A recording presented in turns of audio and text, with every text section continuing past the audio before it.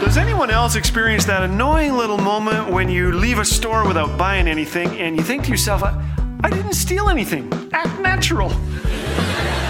Thanks for joining us today. You're listening to Laugh Again with Phil Callaway.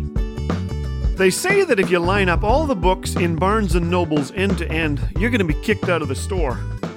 My oldest son's favorite book series by a country mile is Lord of the Rings. He read all 3 of the thick tomes by the time he was 10.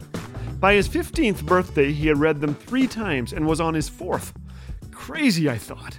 He read them between playing basketball and ice hockey and table tennis. He read them when he should have been studying. He read them when he should have been snoring. And when I told him they were making movies about them, well, have you ever peeled a kid off the ceiling? It's not easy, but it's fun.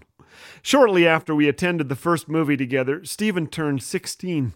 It's that time in life when dads and sons have whispered conversations about life and love and being all grown up. One night I spoke to him of the importance of reaching this milestone, how, like his favorite hobbit Frodo, he would be faced with great temptations and opportunities as he journeyed through the darkness of earth. I said, I have a small gift for you as a covenant between us that you will walk the way Frodo walked, choosing to do the right thing, though it cost him everything. I talked of putting God first, of faith, of purity. He nodded his approval. And so we convened for a family ceremony. The children gathered wide-eyed as I opened a wooden box. Inside was a big fat cigar. No, I'm kidding.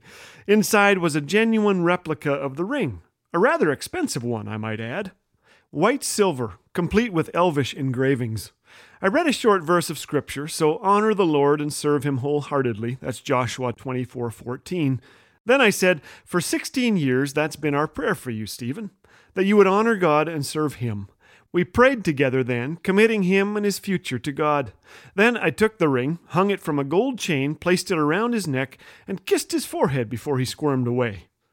There the ring stayed, until the night Stephen arrived home from school carrying small pieces of the chain.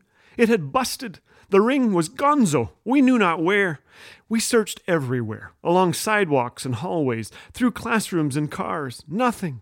It was permanently gone. I just knew it. Hanging about someone else's neck, adorning another's jewelry case. So Stephen began to pray. His younger sister and brother joined him too.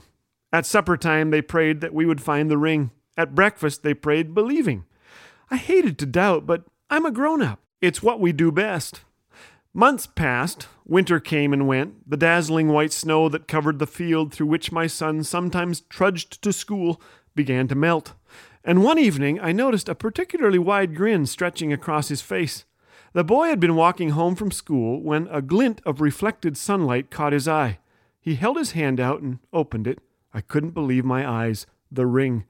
White silver with elvish engravings and some gold in there too. Good as new. Oh, me of little faith. Do you know what my prayer had been all this time? I'm ashamed to tell you. It had been that he wouldn't be too disappointed when his prayers weren't answered.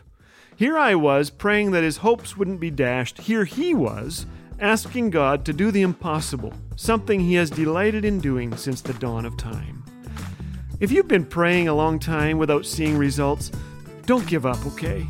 Steve will tell you that good things come to those who persevere.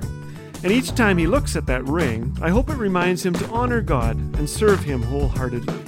I hope it reminds him that those who seek find, that those who ask receive, to never stop believing in the God of the impossible.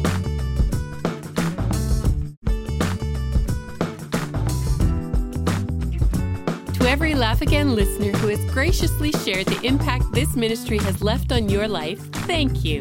We cherish all your words of encouragement. Like Dave, who recently wrote, your videos have really helped to encourage me in a difficult season of my walk with the Lord. To share your experience or support Laugh Again with a financial gift, visit laughagain.org. Laugh Again, truth bringing laughter